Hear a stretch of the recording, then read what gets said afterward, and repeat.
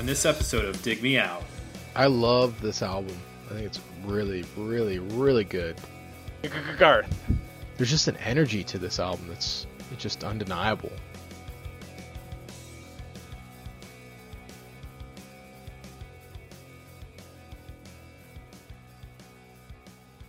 Hello and welcome to another episode of Dig Me Out. I'm your host, Tim Minichi. Joining me again, my co-host, Jason Ziak. Jay, first question of the evening. What is your drink of choice? Miller High Life, but I'm feeling like it might be something else because the iChat is doing that weird robot voice for you, which is kind of making me feel weird. Did you spike it with some acid? I didn't, but my computer is, I think, having an acid trip right now. Isn't Miller High Life the champagne of beers? It is. Nice. It's my favorite cheap beer. I decided to go Red Stripe Light tonight. So I saw that they had that at the store, and I picked up a sixer. You know. Feeling Jamaican. Yes. Are we reviewing a reggae album tonight? We are. We're gonna do Sublime, and I'm walking off the show right now. I knew that would. It's good. Good episode. We're doing back-to-back Sublime and Mighty Mighty Boss Tones, as a matter of fact. So God. I know that you're psyched about that. We'll get to the Squirrel Nut Zippers in time, people. Don't worry. I might have hit the 3 bands that you hate the most from the 90s. Well, do you like them more? Well, there are a couple me. of Mighty Mighty Boss Tone tunes that I don't mind. Yeah, I don't. They're the least hated on that list. I like their 3. earlier stuff. Not to be a music snob, but I do enjoy some of the earlier stuff before they went like commercial radio and started writing ballads and pop hits and stuff like that. Oh, the early stuff. Yeah, I'm like that, you know.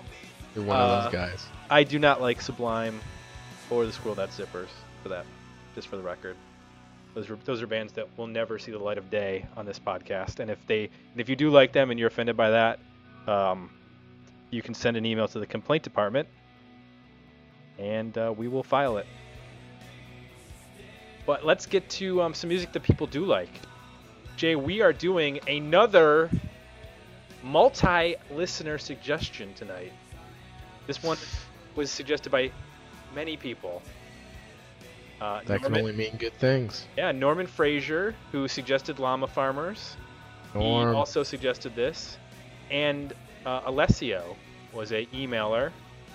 I don't know Alessio's last name. But they both sent us an email and said, hey, check out Kerbdog. And I said, will do, dude. All right. I responded with all my emails like I'm a surfer. Well, we're going to stop doing that. Yeah, we're going to do a little history before we actually get into the record. So let's do the history of Kerbdog. History of the band. Yay. Kerbdog formed in Kilkenny, Ireland in 1991.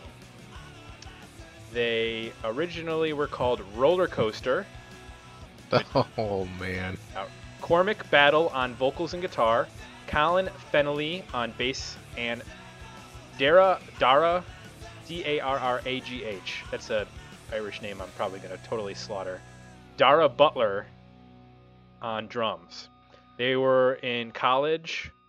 They left school and started playing mostly covers, Sonic Youth, Spaceman 3, that type of stuff. They moved to London but failed to get a record deal. In 1992, Billy Dalton joins the band as the second guitarist, and he is a big metalhead, specifically Metallica and Slayer. They sort of combine this heavy guitar influence of Billy Dalton with the Sonic Youth and Spaceman 3 trippy experimental sound, and start playing shows. At that point, they changed their name from Roller Coaster to Kerbdog. Kerbdog was in honor of a California BMX team that they were big fans of. So once I read that, I'm like, oh, that name totally makes sense now. I didn't know what the hell Kerbdog was, but that's where the name comes from. They played a show opening for Therapy. I'm always confused. Is it just Therapy or is it Therapy? Because they have That's a good question. they opened it for February of '92, and then the guys in Therapy said, you guys should send some demos to record companies, and they did, and their first demo got 22 labels responses in 1992. So they set up a series of dates meeting with record companies over 2 days. They met with 11 record companies a day over 2 days. They signed to Mercury Records subsidiary Vertigo Records in '93 and recorded their debut album at Rockfield Studios in Wales at the same time that Sepultura were recording their 1993 album Chaos AD. Interesting. The album was their first album was produced by Jack Endino, and who I guess flew out to Wales to make the record. They did some gigs in '94, including a run of shows supporting Therapy, and scored a couple of singles, top 40 in the UK, nothing in the United States. So in '96, Mercury Music Group gets bought by Polygram, and Kerbdog shifts to Fontana Records, which is Vertigo's sister label at Polygram. They head to Los Angeles and hook up with producer, I don't know how to pronounce this person's name. It's G.G. Garth. But they're 3 G's and then, or 2 G's and Garth, all as one. Garth. He previously worked on Rage Against the Machine's album. I guess was their first album. And there was a funny quote from Garth. He said, we did one record with the band named Kerbdog, and we started off with about 25 cabinets and amps. It took about 2 days just to go through them all, but we got the best sound that we've ever gotten. We used old Les Pauls, old Strats and Tellys, different strings, different pickups. So I thought that was an interesting quote, and we'll get into it when we get into the record. But so not immediately, but a few months after the band returned back to Ireland, Billy Dalton, the guitarist, left the band. So they went on as a 3-piece. They got a ton of positive press prior to the album coming out from Kerrang, Metal Hammer. The editor of Kerrang actually spent a weekend hanging out with the band in their hometown of Kilkenny. But there was delays in releasing the album, and it was finally released in March of '97. It sold poorly. The label dropped the band, and then they deleted their catalog, which was even more insulting. The band played for another year without a label, but broke up, and they played their final gig at the Mean Fiddler in Temple Bar, Dublin on March 7th, 1998. A couple of the guys in the band went on to other bands. They reformed in 2005 just to play some shows, and from 2005 to 2008 they've played random shows, but have said they have no interest in making any additional music. So they only have the 2 albums, the self-titled album, which came out in '94, and the album we're reviewing, On the Turn, which was released in 1997. And that is the history of Kerbdog. So, Jay, I highlighted that quote about the guitars because this to me is a very 90s guitar oriented album, and I wanted to get your feedback on that because you are something of a guitar aficionado. Oh, really? I thought mentioning the Les Pauls and the old Strats and the multiple cabinets, that might pique your interest.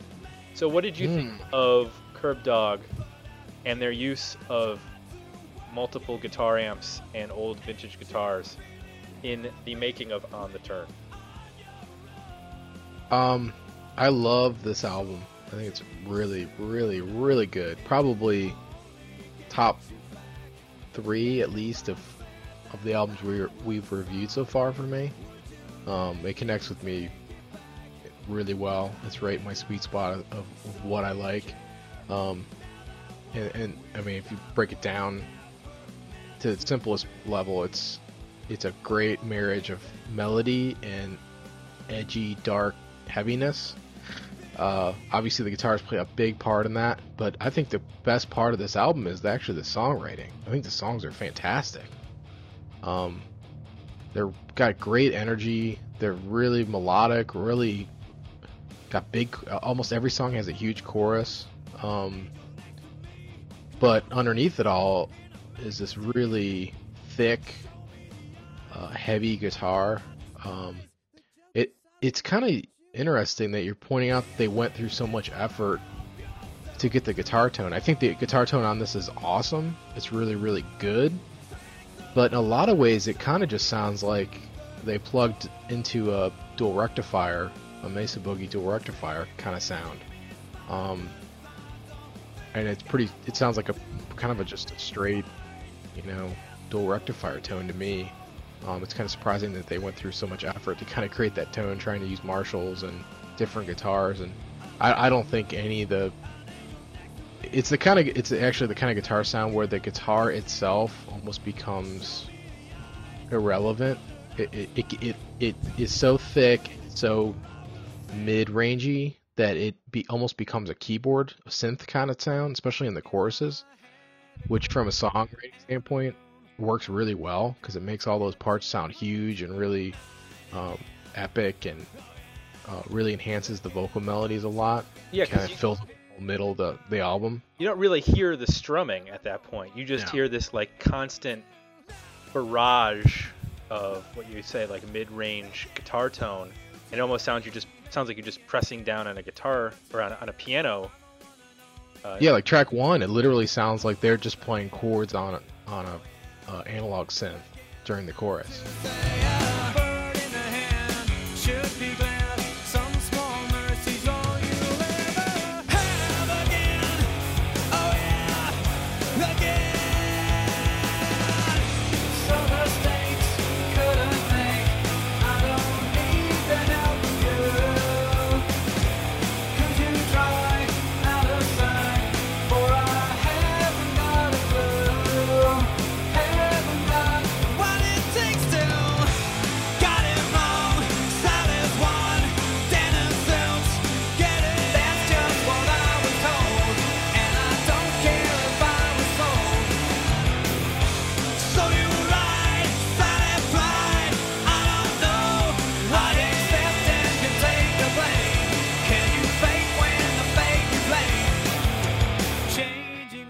Do you think that's from layering multiple guitars with multiple different I don't know. tones, and basically creating a wall of heaviness?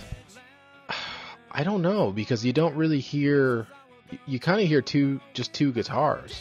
Now, I mean, if you do that really, really, really well, it should become invisible how many guitars you're doing with.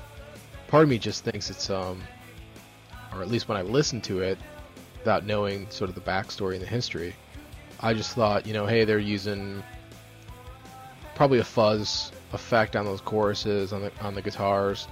The two guitars sound almost identical, like tone-wise, they're very, very close.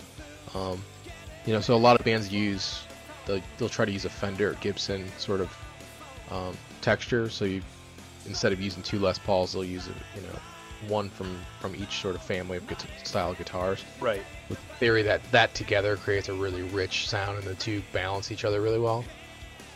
This band just sounds like it's two guys playing basically a lot of the times the same riff. Sometimes they'll do a really cool secondary part, but for the most part they're really locked together, and tonally they're really in the same ballpark to me.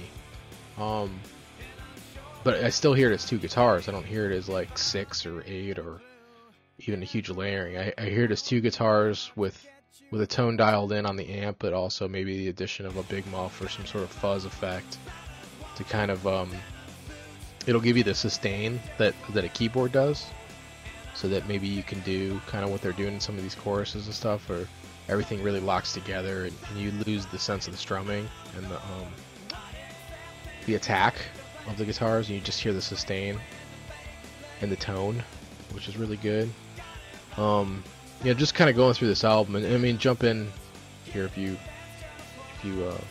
have some thoughts on these, but the first 3 songs are just killer. I mean, they're just great, up-tempo, kind of pop hard rock songs. They, at this point, listen to the album the first time through. At this point in the album, the first 3 songs, I'm thinking Foo Fighters. I mean, that's the band that's kind of coming to mind a lot. I'm also thinking Bob Mould, which I was kind of surprised to hear in the history of the band that that he wasn't involved in some way or another, because it seems like every time I hear that, he ended up producing the album or was involved with the album in some way. But I heard a lot of Bob Mould in this, and then I heard a lot of Foo Fighters, particularly in the choruses when the vocal kind of gets pretty aggressive. He sounds a lot like Dave Grohl to me. The first Foo Fighters album, the stuff like I'll Stick Around and Alone in Easy Target, and those songs, not like the really poppy songs like Big Me, but the ones that really do feature a lot of guitar, those are the ones I totally agree with you. They have a similarity on those first 3 songs. Did you find I kind of got fooled because his voice at times reminded me of the lead singer of Placebo, who's I'm missing at the moment. But because that first song, it's a clean guitar and it's his vocal by itself, and I was like, oh, what's this gonna be? And then the heavy guitar comes in, within 10 seconds, and it's like a hammer back and forth. It's like drop the distortion, clean guitar, vocal, and then the heavy guitar comes and he's like growling. So it was a really interesting, dynamic that they used. But I was sort of off kilter the first time I heard it. I was like, whoa, what's this going to be about? And then once you hear it through the whole album, you're like, oh, okay, that makes sense. Yeah, the first song kind of, it throws you when the intro comes in, and it's just him, and it's just a vocal and a clean guitar. It reminded me a lot of a band I like from the 90s called Verbo, which vocally is very similar, at least in that song. But yeah, you're right. It sort of has this really cool back and forth where you get these, I would say, I don't know, is it that he's over enunciating, or just really enunciating really clearly, and he almost sounds like, I don't know, kind of, the vocal sounds like really smart but almost talking. Well, I wonder if that's because, so I didn't necessarily know that they were Irish, so when I started listening, I never caught an accent or anything, and I'm wondering if that enunciation is in order to sort of smooth out, the vocal and get rid of any accent, because there is definitely like a clarity to his singing that you don't hear with a lot of bands of the same genre.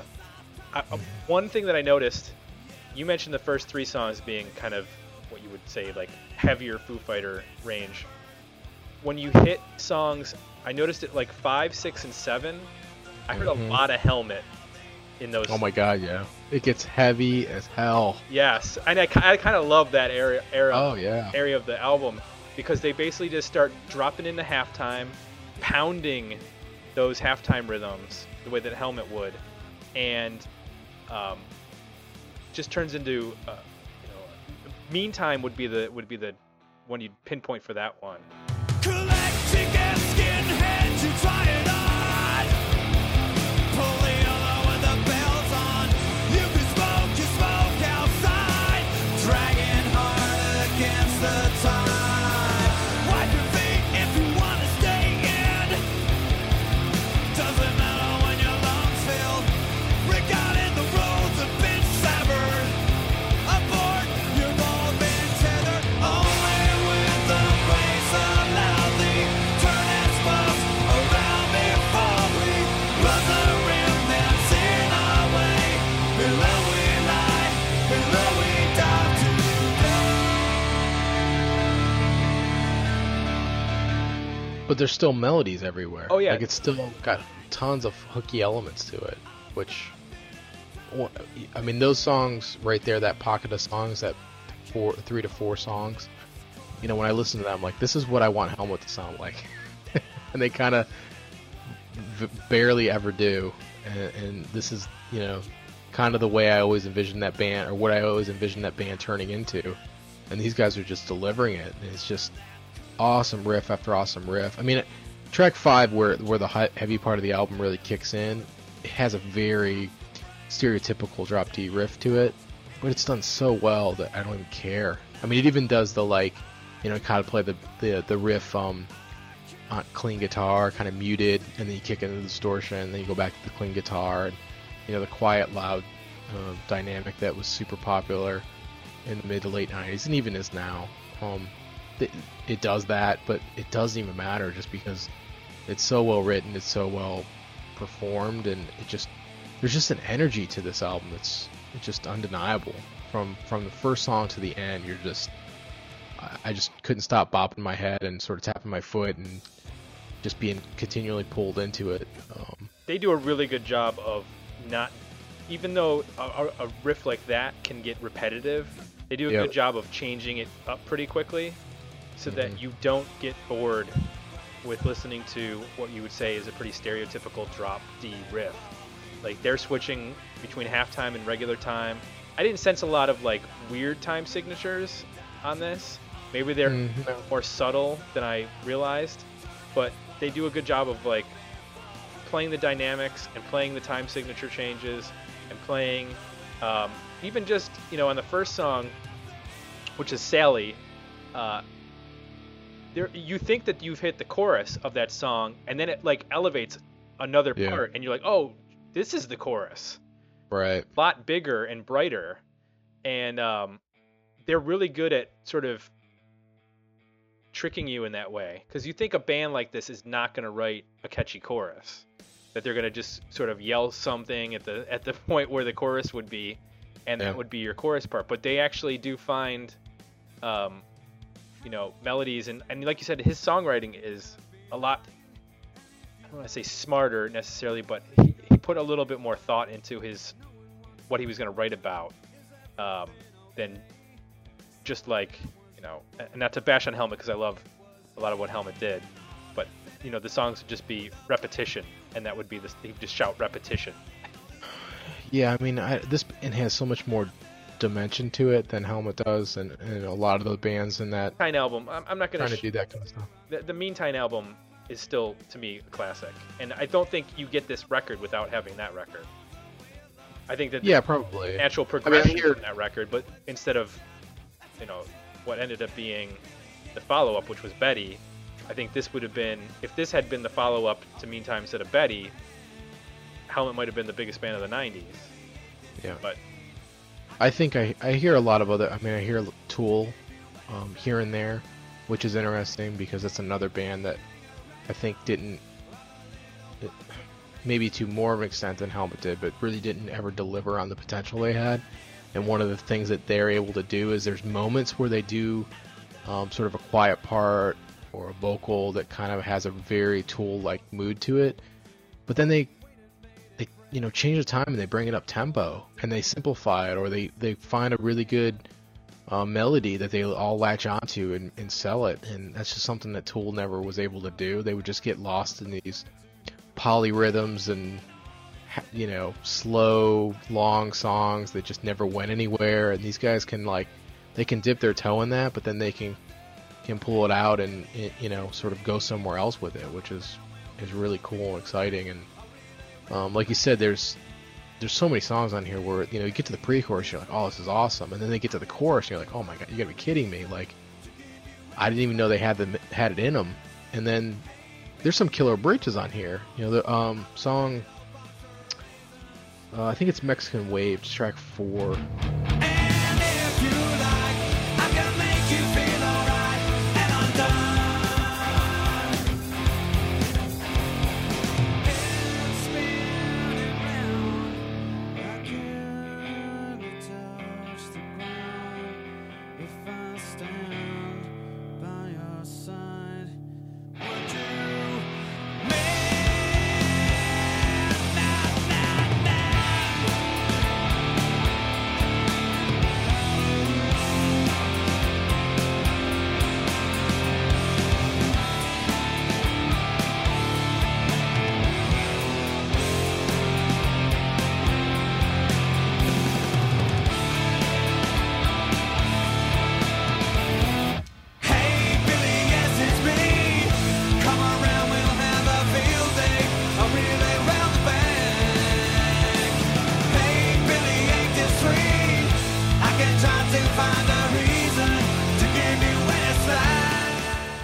the best part of that song is the bridge. I mean, the chorus is good, but when they get to the bridge, they go in this whole other chord progression, and it kind of takes on this even more melodic sense to it. And I don't know. It's just one of the things that's weird about it is that from a production standpoint, I was listening like the third or fourth time I listened to it, I was listening closely to the drums and the bass, trying to hear what was going on there. And the thing that's strange is that it almost sounds like a drum machine, or at least samples. Like there's parts where he goes to like cymbals and they're really squashed, and it could just be an artifact of the compression, but they're when you listen individually to some of the instruments, they don't sound fantastic at times, but somehow the overall sound still sounds great. So if you kind of like, I don't want to listen to this stuff, I sort of like will go back and forth where I'll sort of listen to it as a whole, but then I'll try to like focus in on particular things. When you focus in, you're like, oh wow, that doesn't sound so good. But when you pull yourself back out again, the sound as a whole sounds fantastic. And at the end of the day, that's really what is what's most important. But Right. It's just interesting to me that I think a lot of bands that I think we've reviewed that have tried to do that, Quicksand comes to mind, where stuff gets so overcompressed that it starts to hurt the dimension of the music, and it starts to make it so flat that you can't really dive into it that far. You kind of got to keep a distance because it gets brittle, and there's just no dimension there to find. But I don't know, they're able to pull it off on this album in a strange way that I don't think a lot of the bands we've reviewed are able to do. Another band that came to mind that we reviewed was called Seaweed, which was Okay. sort of suffer from the same problems, but these guys, they kind of do what all those bands were doing. They just do it better, and they sort of put it all together in the right combination. I think that the compression aspect comes in that they were definitely trying to make a radio-friendly album, specifically for the U.S. I mean, if you think they started making this record, I think it was 96, so you still had bands like Soundgarden, and Helmet was semi-relevant still at this point, and some heavier rock bands were still charting. Whereas when this actually came out, which was March of 97, that's after Soundgarden's broken up. That's when you start to see Hanson and the Spice Girls on MTV every 5 minutes. And a band like this doesn't fit in with the Limp Bizkits and the Korn as being a heavy band. Because these guys were, you look at a picture of them, they're still kind of alternative looking. So they were, like the guitarist was into like Metallica and Slayer, and you can hear that in his playing, but he was still kind of, leading what was basically a heavy alternative band. Because they weren't a metal band in the traditional sense, and in the what was defined in the 90s as a metal band. Yeah.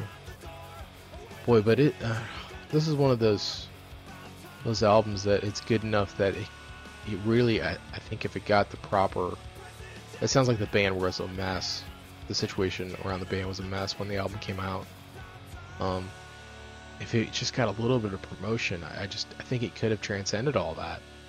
I think it was that good. It's sort of in the way that the Foo Fighters have. If you really think about it, they're the kind of band that they're very rare. I mean, they're doing something that in some ways, like, if you're a huge rock music fan, you listen to what they do and you're like, oh, big deal, whatever. But if you listen to what's going on radio and sort of what they're butted up against, there's nobody out there that does what they do, and for as long as they've done it. They're the last like alternative or even just straight up rock band that's still able to consistently make records and tour without and they don't imploding. They can just sort of evolve their sound a little bit, but they don't have to become a different band. Like, they're essentially the same band they've always been. I mean, they've evolved with new members, and sort of the songwriting's got more complex and stuff, but it's not like they went through some phase that they sounded completely different. You saw the documentary on them, right? Back and Forth. Yeah. I mean, that gives you a really good indication of, you know, why that band has both survived and struggled, because they have a leader in that band who is the well-defined leader who runs everything and writes the songs and has a drive. He's been doing it since he was 12 or whatever. He had a leg up because he was in Nirvana, but I mean, Kirst Novoselic had a band after Nirvana. 75 didn't do anything. You know, and Yeah. granted it was less commercial, but he had as much opportunity as Dave Grohl, and nobody thought that first Foo Fighters album, you know, upon first listen, was going to turn into what this band turned into. Yeah. You know, they made themselves Well- accessible with videos and a lot of touring.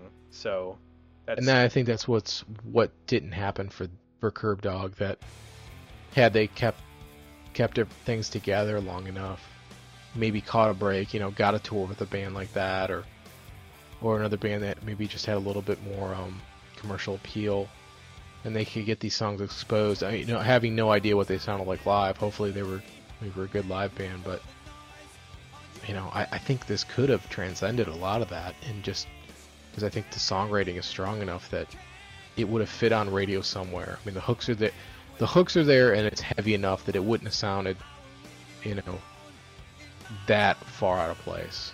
No. It's just sounds like it was just a bad timing and just a bad situation, which is really depressing. Because when I heard this, I was like, man, I hope these guys have like 6 albums I haven't heard yet.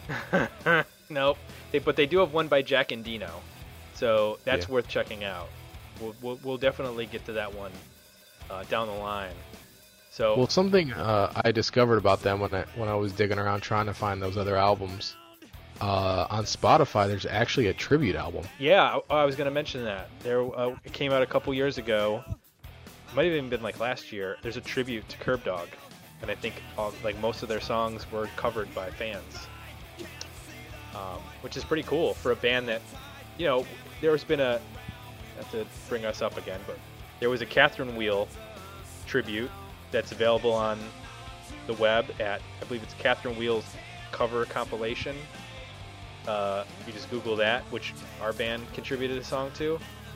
Now, Catherine Wheel was around for 12, 13 years. They put out 5 or 6 albums, depending on if you count the compilation album. They had a lot of material to cover, and they had a lot of fans. And they toured the United States and played CMJ, and they got played on MTV. This was not a band that was on that level in terms of popularity and stuff. So the fact that they have a dedicated fan base that would actually record all their songs over 2 albums, plus I'm sure B-sides and stuff like that.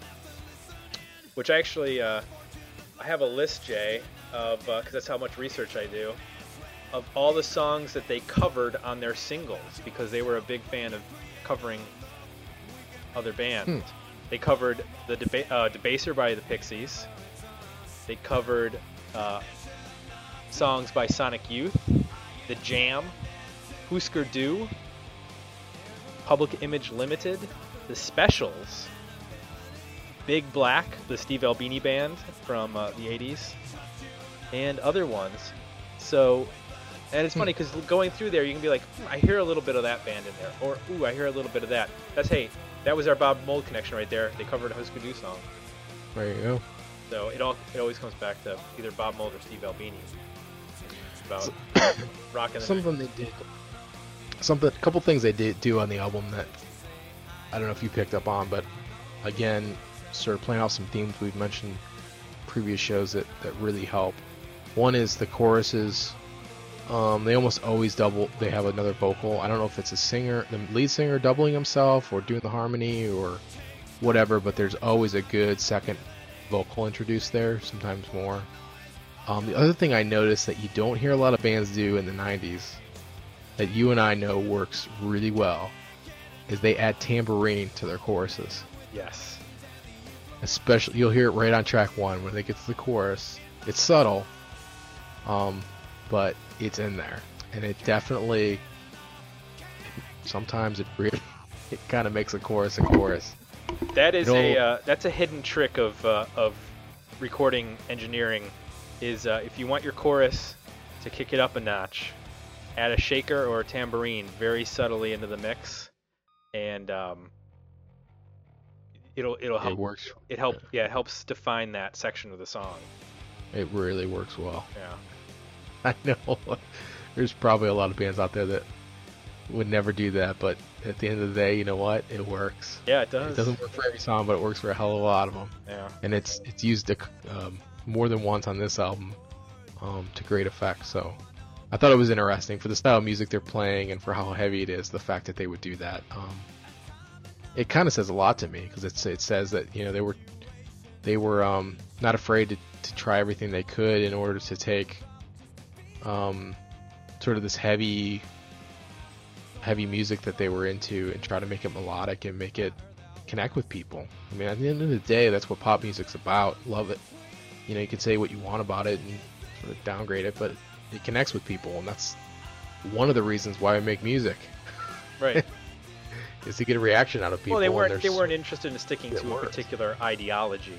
They were like, we're going to write the best song possible, and we're going to do what calls for this song. And if adding a tambourine is going to make this part of the song better, we're going to do that. We're not going to, you know, there's no like handbook that says you must not put tambourine in a song of this style. So. Yeah. Who All produced right. this?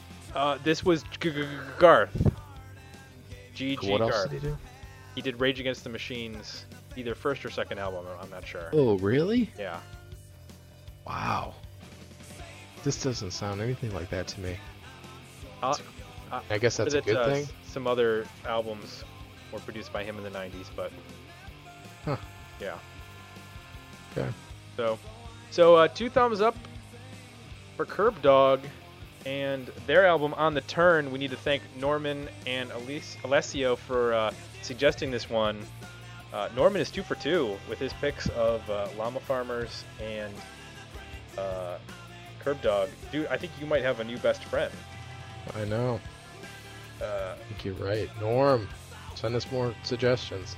He's got some more, and I know that there are some good ones. So we're all booked up for 2011, but he'll have some more picks coming up in 2012. And if you want to pick something for our 2012 calendar, send us an email at digmeoutpodcast.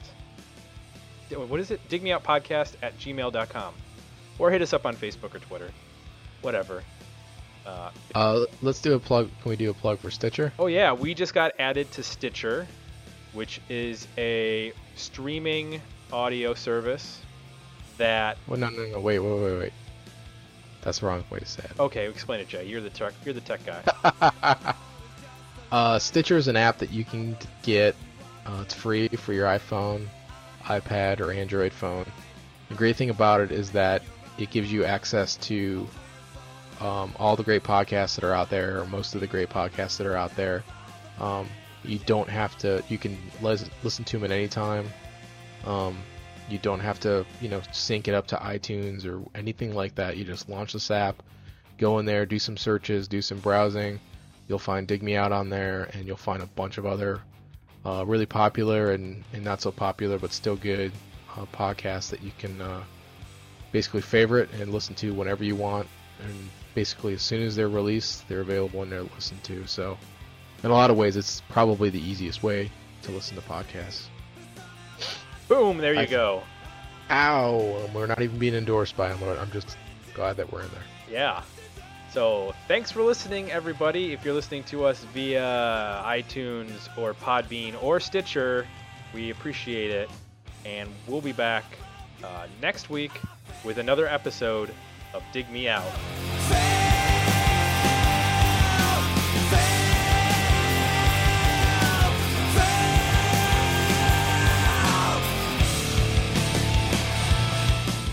Visit digmeoutpodcast.com for links to our Facebook page and Twitter feed.